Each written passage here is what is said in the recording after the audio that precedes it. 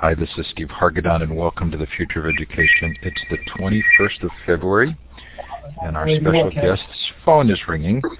His name is Maurice Gibbons, and he is the author of the Self-Directed Learning Handbook.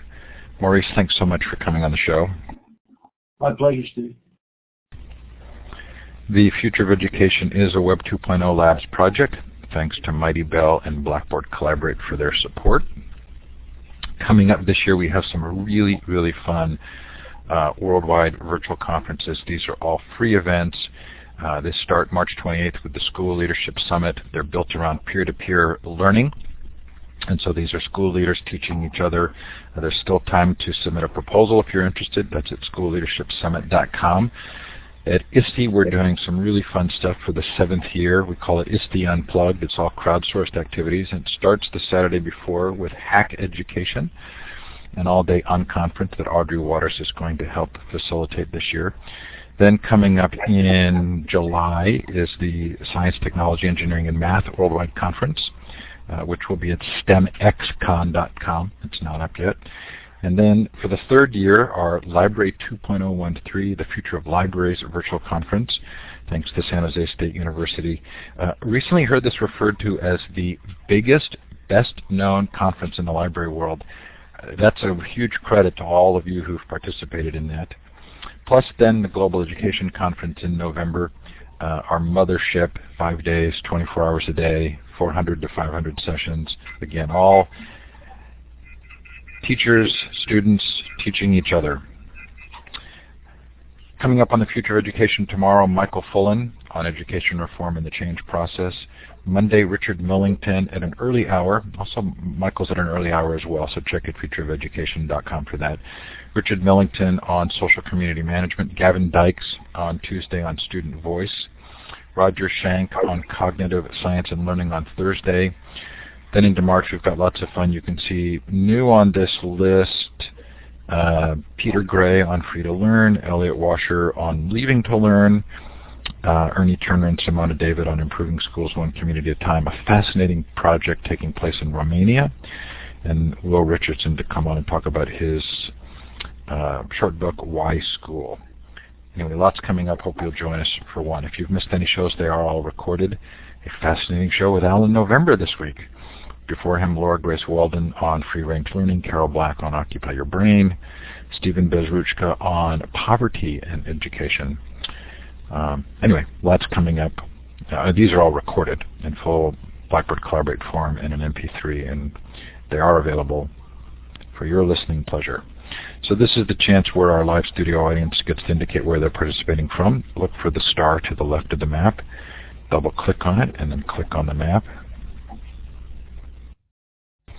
Give a shout-out in the chat. Let us know the time, the temperature, your mood, whatever you want to tell us.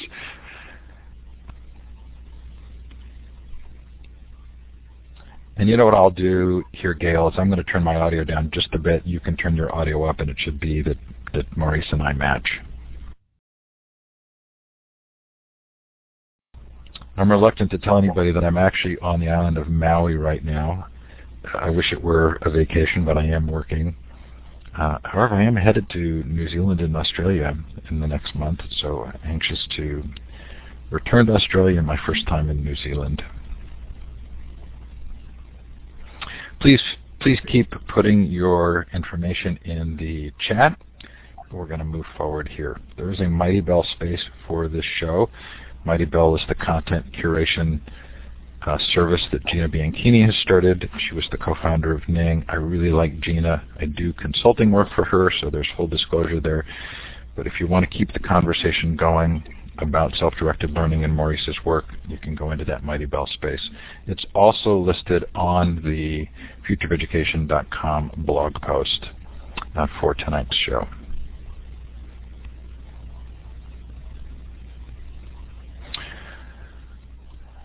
So, Maurice, we had an experience in, I do a weekly podcast with Audrey Waters called Hack Education, and we had an experience a couple of months ago that was sort of it was very moving and also sort of transformative of our thinking about education. And it was a description of her son who had just graduated from high school and his complete inability to feel like he could direct his own life.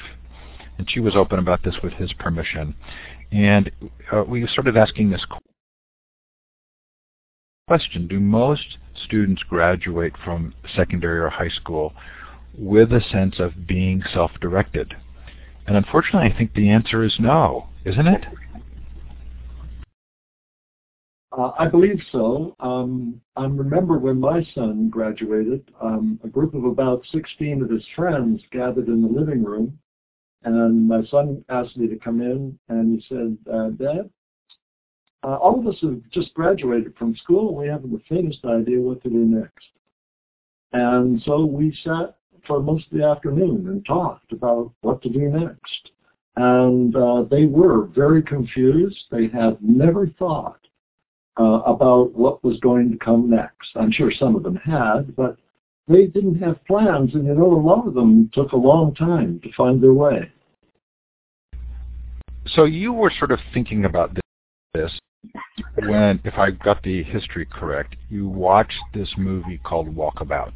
Can you describe that experience?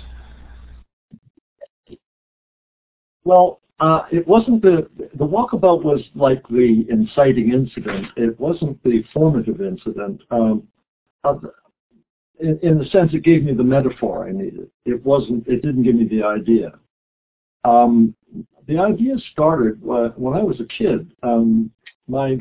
We were quite poor, and my mother was scrubbing floors in the quite rich area nearby, and they had troubled children.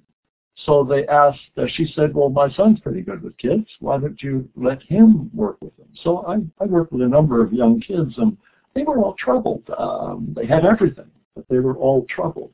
And they didn't seem to have any sense of themselves or where they were going. And then I worked for the YMCA and did a lot of consulting with kids, a lot of work with teams and things like that.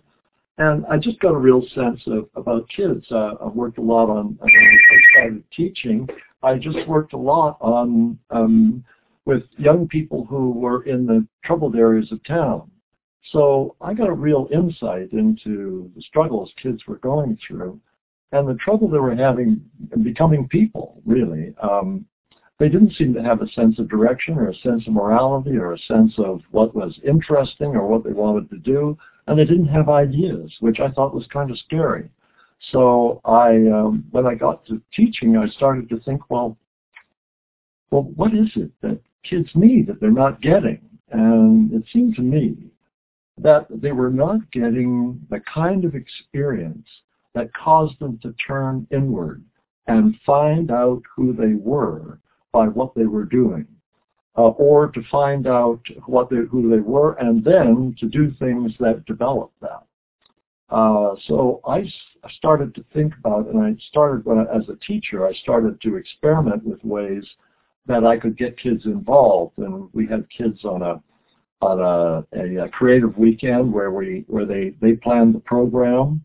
This is the high school kids. They planned the program, and it was all based on the idea of being creative and imaginative. So they they said what they wanted speakers on and that sort of thing, and they were the usual things. They wanted one on philosophy and sex, and on developing a career, and being a good person, and things like that. I was very impressed, and I found people who were willing to do that, and the conversations that followed were sensational. And moved me very deeply because the kids were very authentic when they were in charge, and the teachers who sat in on all the groups were not in charge. They were members and participants. And at the end, in the evaluations, which were all very good and very thoughtful, one person said, this is the greatest weekend that I have ever been on, and it was a weekend in which my teachers became my friends, and my friends became my teachers. And I thought, whoa, that's pretty much a theme that I'd like to develop. And so when I did went on and started to do my graduate work and later started teaching at the university, I started doing research and work in this area. And it was then that I started to think, oh, right, how can I create a program around which will provide young people with the opportunity and the focus to develop their own direction and their own responsibility and their own personality and their own vision. And then that's when I thought of, I saw the movie, and the movie just clicked. I thought, wow, here is a test that is perfectly designed for those people. I'd been in Australia, I'd seen the Aboriginal people and talked with some of them, and I understood what they had tried to do. And when I saw the movie and saw that the children going out into the outback in their little private school outfits, carrying their briefcases, and being totally lost and unable to survive, and here comes an Aboriginal boy who's perfectly adapted to this circumstance and saves their lives. And I thought, so here is a primitive culture that has found a way, a perfect test for their young people. He was about 16, and he's out and perfectly equipped and able to feed himself, find water, find his direction, and make his way home. And if he can't get home, well, he can't be much use to the tribe anyway. So this is a survival thing, and you can imagine the preparation that the tribe gives that young man before he goes out into the outback. So I thought, this is a perfect training for that situation. And it occurred to me, what would be an equally perfect situation for our youth in graduating? And that's when I got the idea. That's what gave a formative nature to those ideas that I had. In addition to the 3-day retreats that were planned by the students, you also mentioned drama and this How to Become an Expert program for middle school students. I'm particularly interested in the drama piece because it seems like that's been a thread through some of our interviews, that people whose voices are making a difference right now, like Ken Robinson, and you have a drama background. What's the tie there? Well, it is that in order to present a character, you have to understand a character.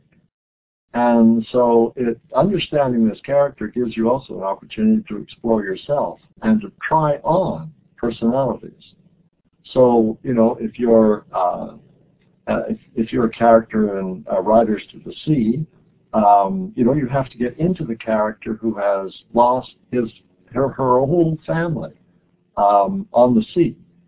And they're fishermen, in Karax and the storms. If you've been to the Aran Islands, you see it's just grave after grave.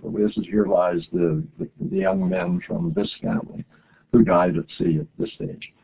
And if you have to get into that kind of person, you really start to understand yourself. In order to present that person, you have to touch something of incredible sadness in yourself in order to express that sadness on stage. And that, I think, is one of those things. You start to become confident. And then, of course, you're presenting. You're on stage. You're taking a terrific risk. And I think that capacity to take a risk is very important to growth. And we don't have nearly enough opportunity for it. Not legitimate risk, anyway. We create risks, but they're not true risks, and everybody knows that. So what's the difference between student-directed learning and teacher-directed learning? Well, where to start? Let's just do the raw picture. In teacher-directed learning, the teacher selects everything.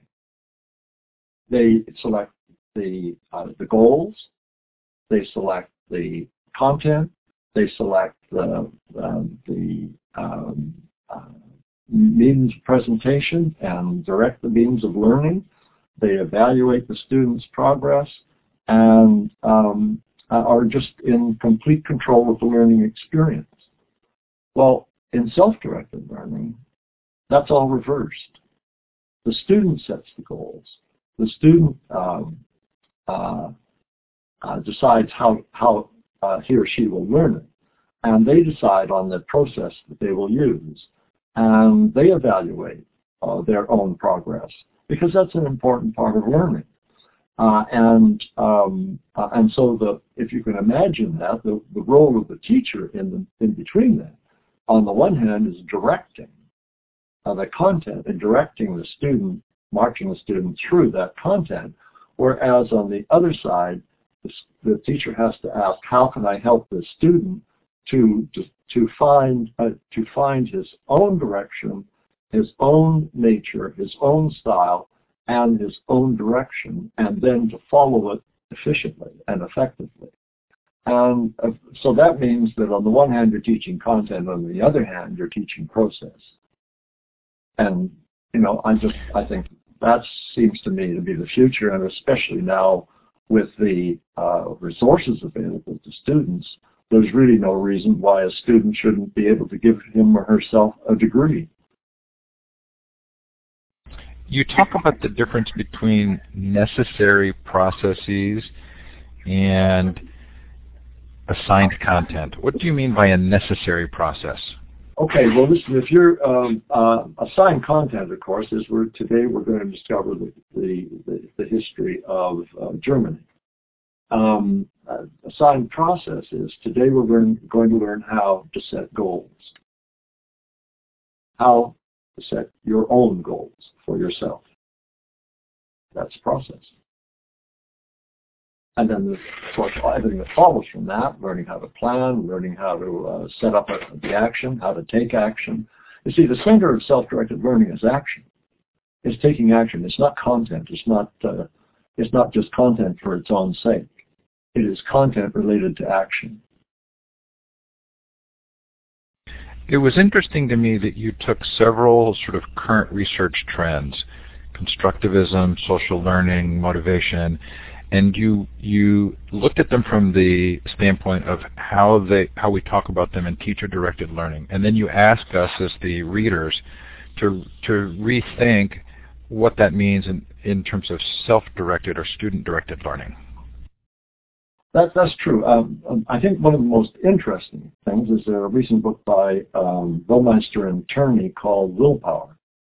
And they're discussing the whole idea of self-control, self-management, which is, the essence of self-direction. And they're saying that it is the only reliable human trait for predicting success in the future. This is, I'm sorry. And so this is these are the kinds of trends that are just being strangely misinterpreted, in my view. I think the tendency, for instance, take personalized learning. Now that sounds like self-direction, doesn't it?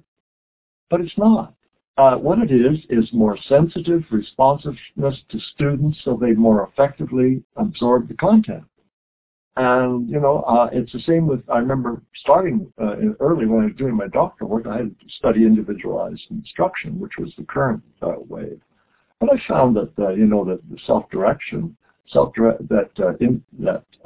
independent learning, individualized instruction, where it occurred, it was like maybe a period on Friday. It wasn't a school tendency, and then it was often individualized instruction, of course, in learning the unit. So I thought that was kind of interesting, and I think that's what happens very often is that we hear about trends that are moving that sound as if they've been socialized or are interpreting the current research and educational trends and moving in the direction of more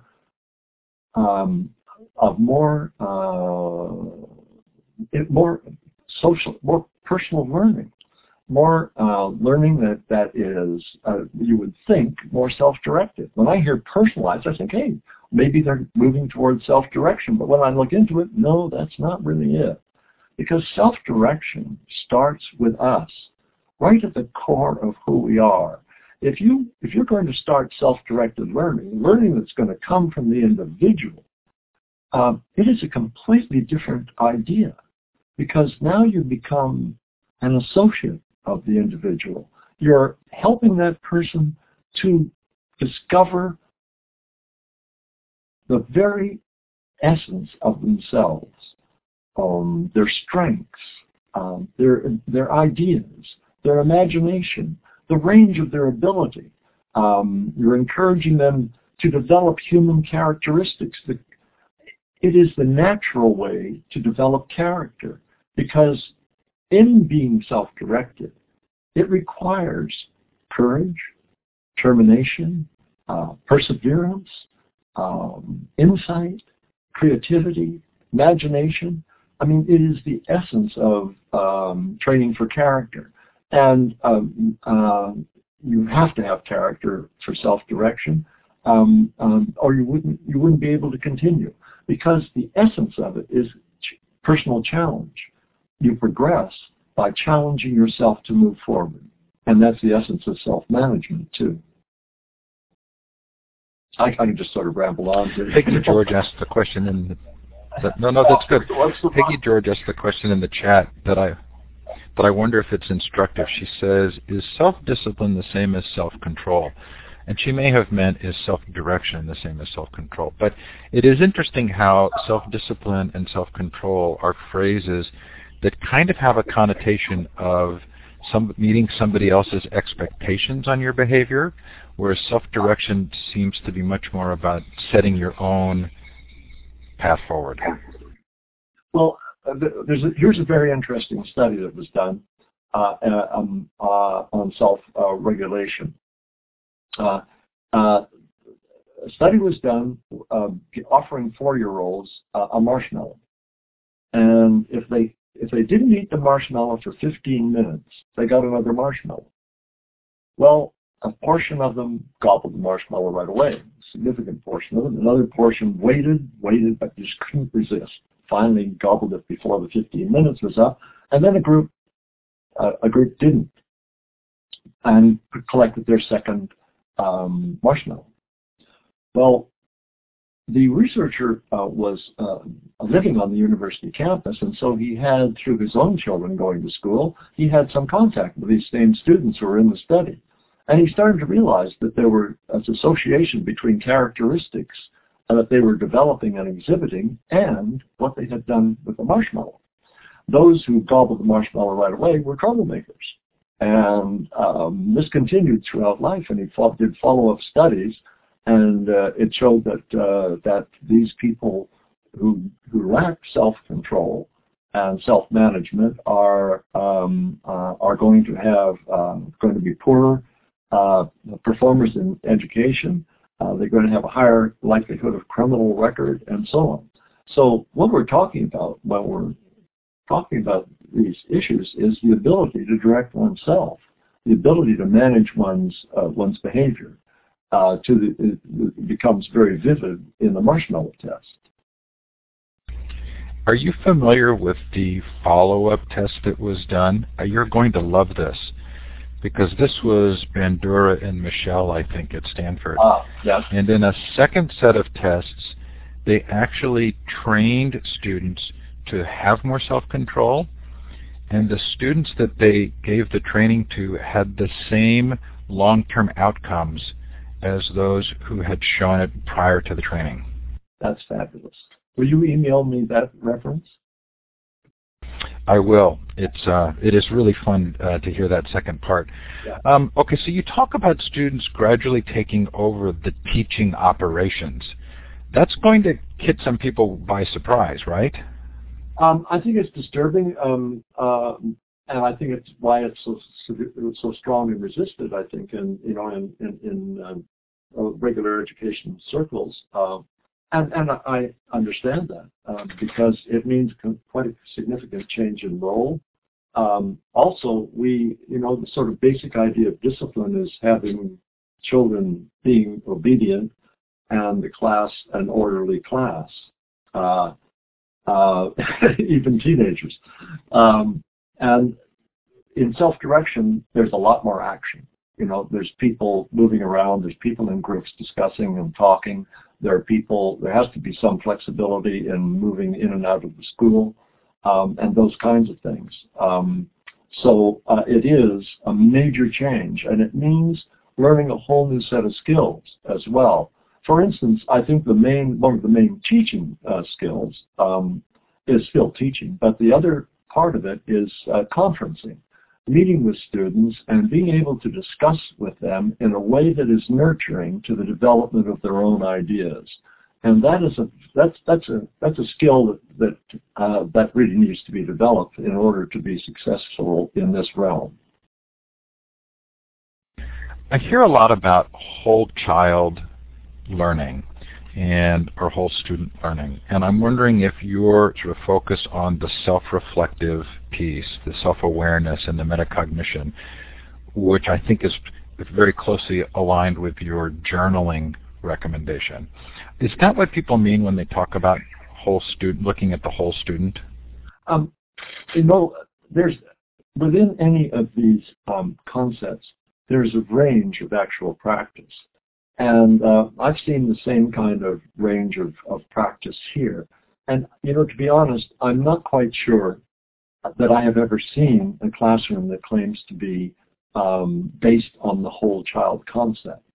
Presumably, every teacher would say, I would certainly, even when I was teaching English, I would say, I'm a whole child teacher because I cared about my kids, and that sort of thing. But I don't think that implicit in the idea of the whole child is necessarily self-directed learning. It's like, but there is a theme throughout the book of this sense of this not just being intellectual, but also being emotional and a part of the growth of an individual, the personal growth of an individual. Well, if you look at somebody like Erik Erikson, who I think is still highly regarded, his theory of development was that we move from stage to stage. I think that's implicit in our development through life and the stages of life. And one, for instance, is the stage of adolescence when we have to develop an identity or experience role confusion. And if we don't develop an identity, we remain in role confusion and until we achieve that, if we ever do. So there are challenges at each level of life. And I believe strongly in that idea that we have to learn to move forward and to move forward on a regular basis and to move forward well. And that continues throughout life. That's my concern, is the inconsistency with the way people are in school, with the way they're going to be the rest of their lives. I think people should be learning to be self-directed like they are in kindergarten, or they used to be in kindergarten. I haven't been in one for a while, but they used to be very, very self-directed and full of action and activities and explorations and discoveries. And it seems to me that's the way school should be. We should be learning every day something we can use well for the rest of our lives. In fact, the system should be designed to promote successful life. And that's why I believe in self-directed learning, is because I think it cultivates who we are, it cultivates our skills and abilities, and it encourages us to develop a sense of what we can do well and becoming expert in some field of our choice, and growing up to be whole and developing human beings. It is a very emotional activity. It involves qualities of character that are very emotionally based, like, as I mentioned, courage, decisiveness, perseverance, and so on, which are great qualities, and qualities that not only enable us to resist gobbling our first marshmallow in order to get two, but also enable us to keep going even as we get older to pursue a wider and a deeper quality of life. So I want to move to a discussion of implementation, because I think many people here will be interested in that. But before I do so, you do talk in the book about the role of passion and finding passions. Where do you land on this spectrum of sort of an inborn passion versus becoming good at something and having that become a passion because you're good at it? I say yes and yes. Some people seem to have that natural drive. I don't know whether it comes from the family environment or what. I suspect we are really tabula rasa when we're born, except we have some inclinations that are of a general nature through our DNA. But it doesn't really matter, because if you have that, let's imagine that you do come with an imprint, then it should be developed. You should discover it, find out about it as soon as you can, and start honing and developing it. But my sense is that people move from thing to thing, and that's okay. You know, I want to, it's like clubs. I do a lot of things, and I do some professionally for my salaries, and I do some just because I love to do them. And when I'm really lucky, what I do for work is also what I love to do. And that seems to me to be the way to go, is to seek those things to do that give you great pleasure, provide you with skill, and enable you to make a contribution. I think, can I just develop that for a second? Because I think that there are... Absolutely. Thanks. I think there are really four things. The existentialists were, when I was a young man, existentialism kind of hit me broadside, and with their sense that life is meaningless because we're born to die, and in a generation or two are forgotten even by family.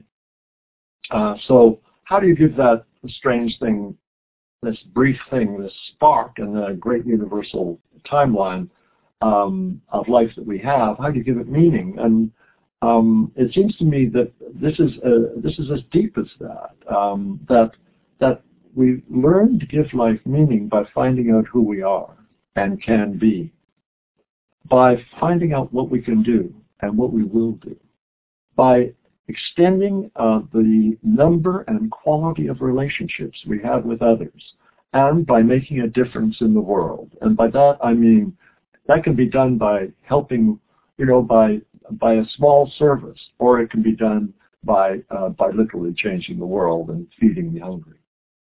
And I think that this is what we're talking about. We're talking about people forming their lives, and it is a full-time job. And only a small portion of that is the work we will do, but discovering who we are from whatever source, or who we can, is the more important part of that is who we can be, and that's always a possibility in the future, not a certainty. I'm struck by the degree to which, in order to go down this path, you need a caring adult who actually knows this path. I mean, that's sort of self-evident, isn't it?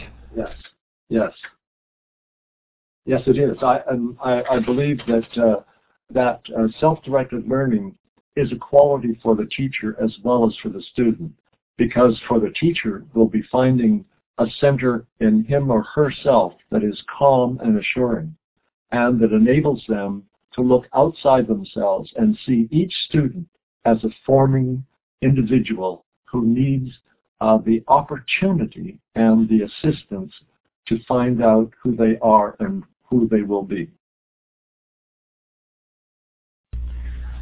So do teachers who begin to implement student-directed learning find that there is a pattern to the amount of effort and work that's involved?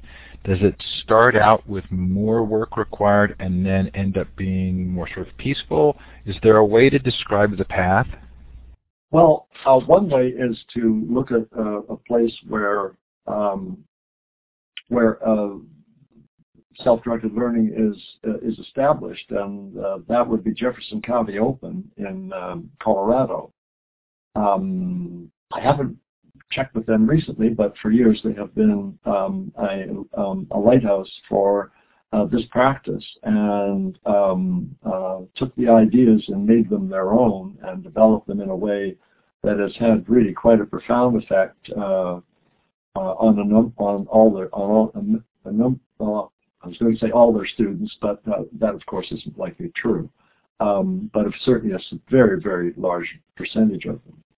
There's a book about it, Lives of Passion, Schools of Hope. That was an interview of 800 or 900 students who graduated from the school and studied their responses to the experience they had and the quality of life that resulted. It's quite impressive. I love this line from the book. Go ahead if you need to. Maybe that was me coming back to the speakers. I love this line in the book. A curriculum can be defined in a list of the competencies students are expected to perform. Yeah. Yes, I think that's entirely possible. In fact, I think some teachers, although I haven't been close to schools for a while, so this is I have to admit that, and I'm not able to speak directly about this. But when I was developing curriculum and working with schools, and indeed in myself, was teaching myself, we often used a list of competencies that students were to develop, and then would provide opportunities for the students to develop those and encourage them in their achievement. So there's the general ideas of the book around self-directed learning, but there are also some very sort of specific opportunities or recommendations for implementing. Can you tell us what a learning package is, what a personal plan is, what triads are, and what passages are? Sure. Well, let's see. What was the first one? Well, you can take them in any order, but I had written down, learning packages. Okay, and then give me the list again. I wasn't really paying that close. Okay, the learning packages, personal plans, the peer support groups or triads, passages, student learning agreements, celebrations. Okay. There's kind of a structure here. Yeah.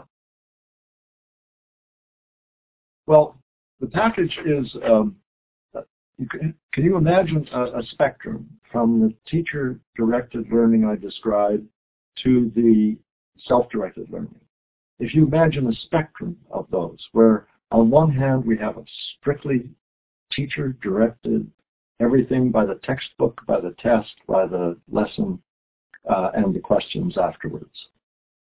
Now, if we move away from that, we can move in degrees toward the other side, where the student is deciding the goals he or she is going to pursue and how he or she will pursue them.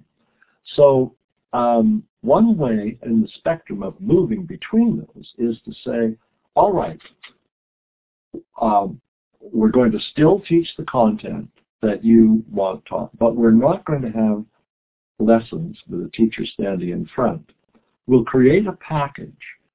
For instance, at one of the local high schools that's self-directed, they use this approach. I call it the self-managed approach, in which you're still doing the curriculum, but you're doing it in a personal and self-managed way with at regular opportunities to do your own unit.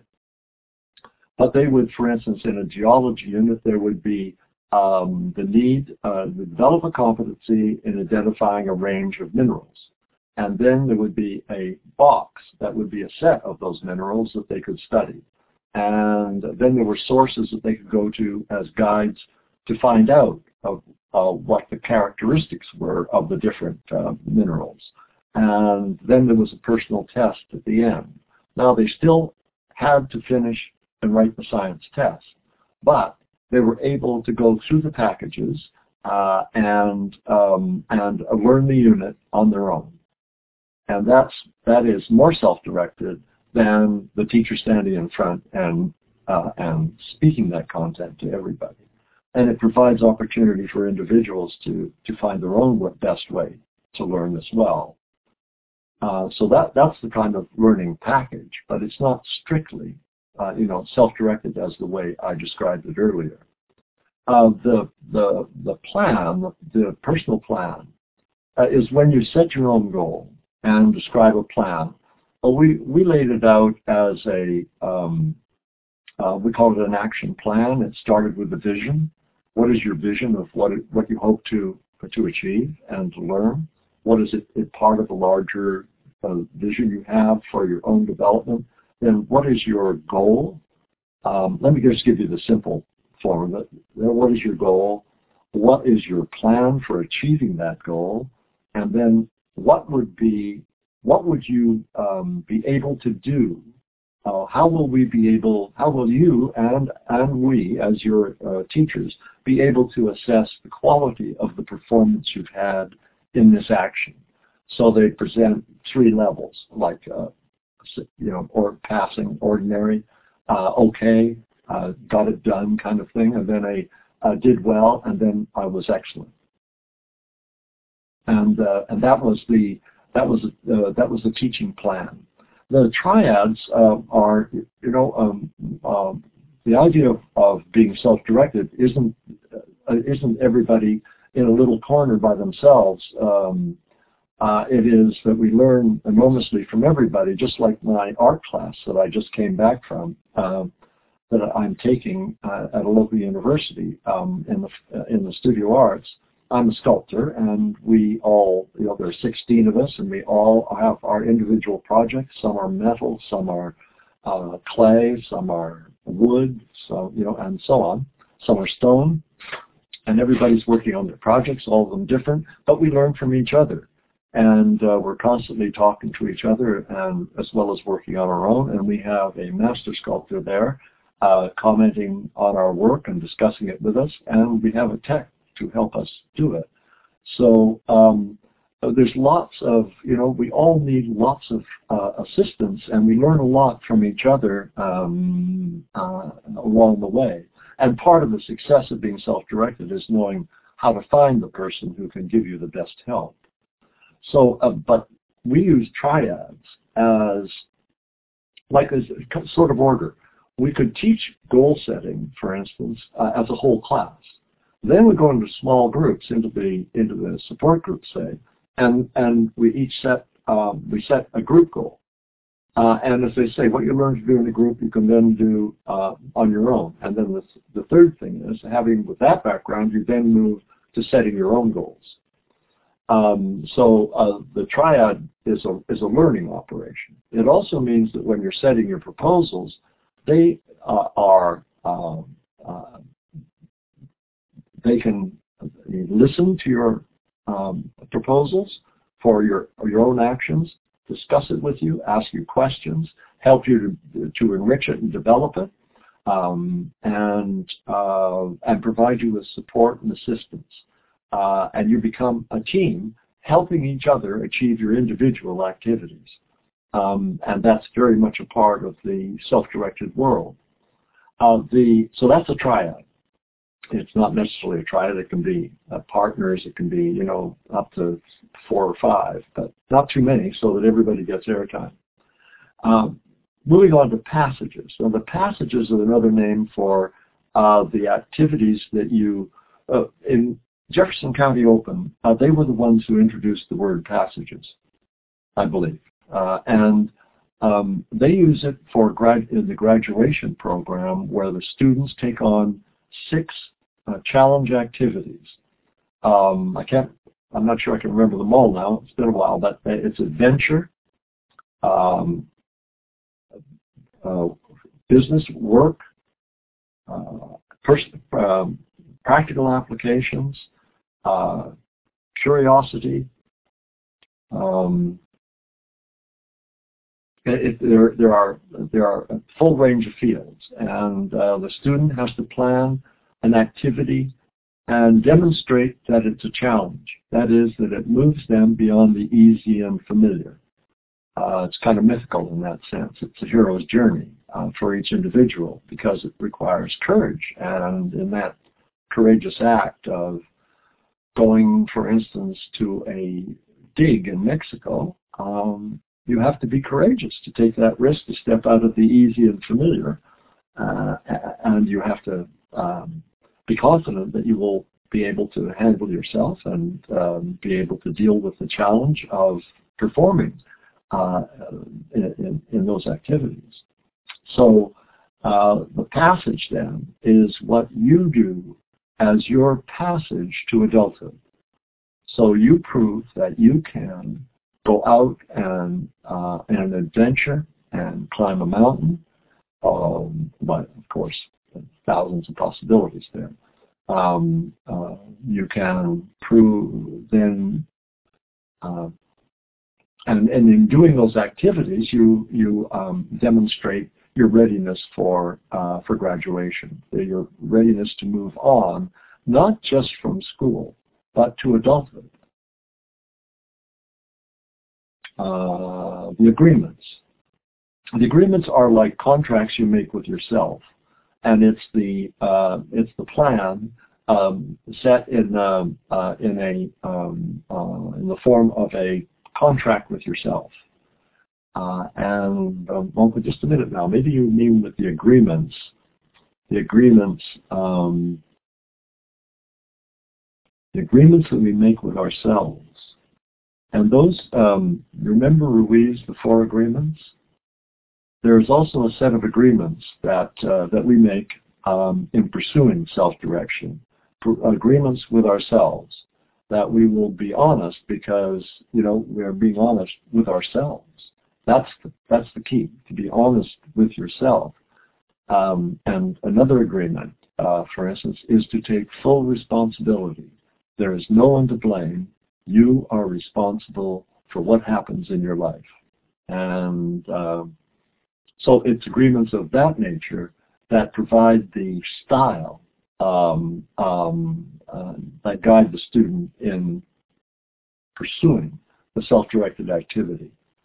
Finally, the celebration. Hey, I've been to the celebration at Jefferson County Open, and it's quite spectacular because the students have really been through something. I cited on one, a young girl had just gotten her pilot's license, and another guy had actually come from a dig in Mexico. Another group was celebrating, I'm just picking out one of the 6, was celebrating they've been a flood in a river near where they were, and they've been down helping a farmer dig out for 2 weeks. And things like that, because service is a very important, one of the very important passages. And the celebration is simply a recognition of the importance of this transition, that, when they know that they are not just graduating from school, they are moving from childhood to adulthood. And that is charged with meaning. And it is the goal, if you like, that school has, is to graduate people charging into life and charging into adulthood.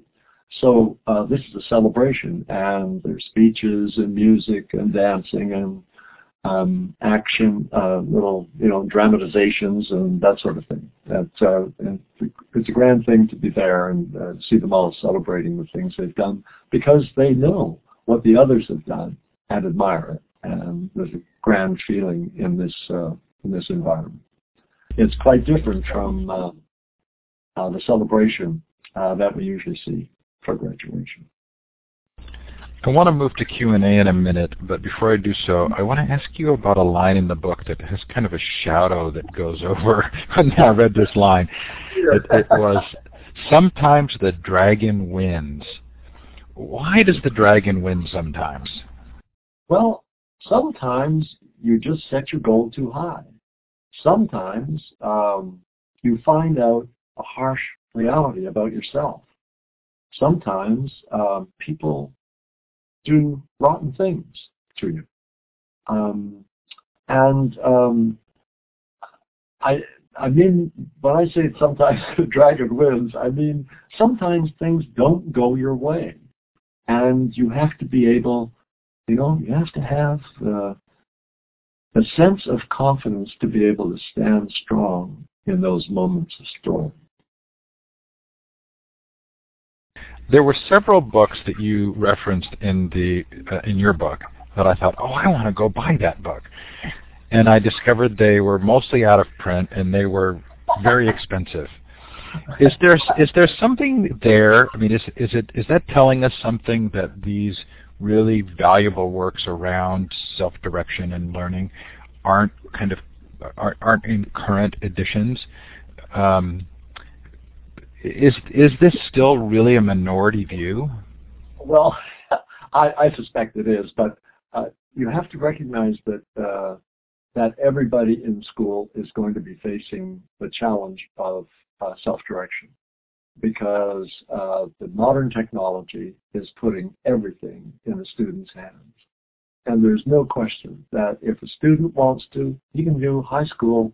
I haven't checked this out exactly, but I know a number of universities provide high school courses and first-grade high school courses and college. You can do college online.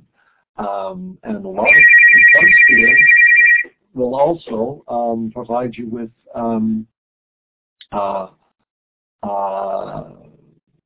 you can get a degree online as well. I believe also that what is coming in the future, and I'd even propose it, is that students become highly self-directed, that they keep a journal, which is like a record of their thinking and development and ideas, and that they keep a portfolio that is a demonstration of all the work that they have achieved, and that they start to think of it as a set of achievements that they are designing in order to represent themselves as the very best they can. I think it's a great way of thinking. I'm building this portfolio and a journal to describe the steps I've taken, and I have these proofs of what I have accomplished as a result. What more do we need in order to demonstrate that we have made great achievements? And what better motivation for doing them than assuming that we are building our lives and that our lives are public? So Margaret makes a comment that I think should be our first question. If you have a question for Maurice, you can put it in the chat or you can raise your virtual hand. That's the hand icon at the top of the participant window, and I'll give you the microphone. But Margaret says, we tried moderate student-directed learning, but the students wanted the teachers to tell them.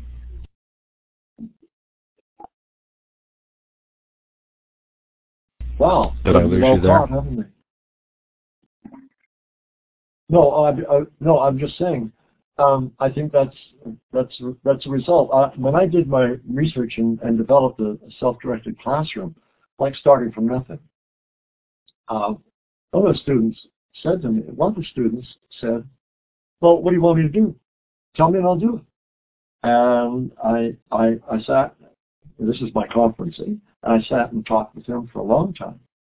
And he had become very successful at finding out what the teacher wanted, giving the teacher exactly what they wanted, and doing well. And he didn't want to give that up. And I think that's quite common. If you've nailed the system, why would you want to change? And particularly when you knew that in the new system you might not have the same success that you've had in this reliable, predictable way. So I understand that. I think that's quite human. And part of the process here is to encourage that student to start to see the importance of developing their own view, that it's what life demands, is that they have to be able to think, what is it that's worth doing?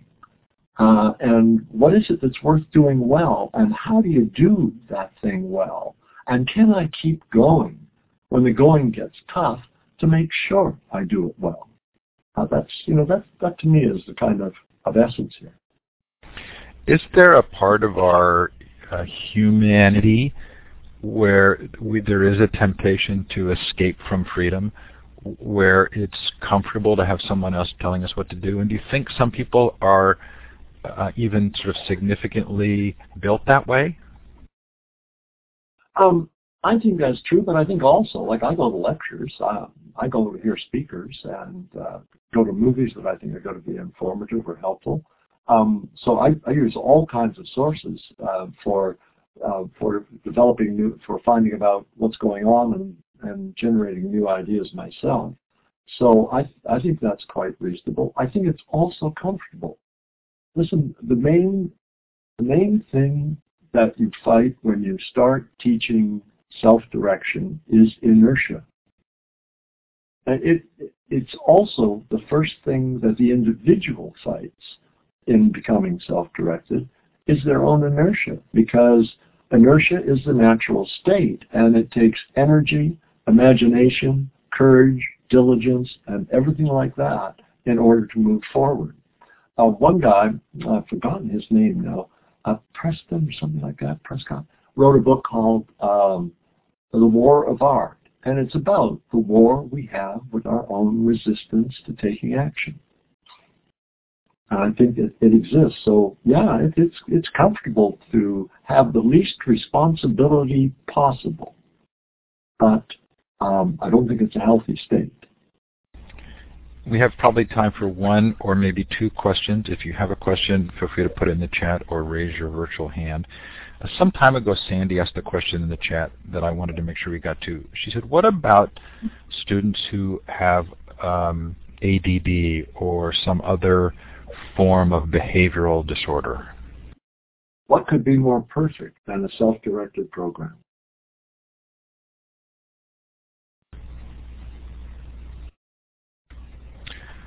Good, short answer.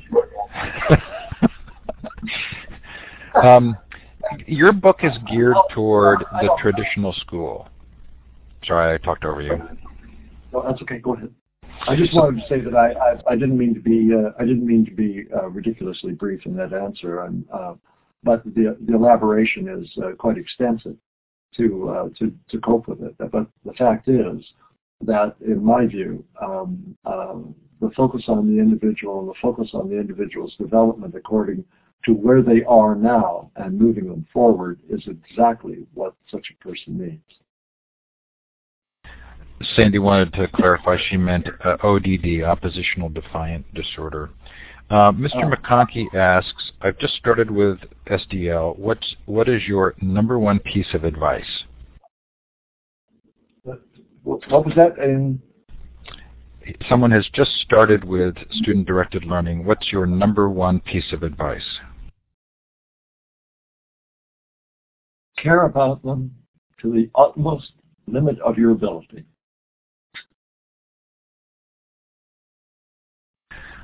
I think that's a great place to stop. Maurice, thank you so much for coming on the show. As a courtesy, we do finish on time. This has been terrific. Well, I hope so. It's off the top of my head, and I hope it's been helpful. It's been a real pleasure talking to you and to your audience. Thank you so much. The book is the Self-Directed Learning Handbook. And then, am I right, it's selfdirectedlearner.com? Self-directed learning. Selfdirectedlearning.com. .com, yeah. And there's a lot of stuff on that website.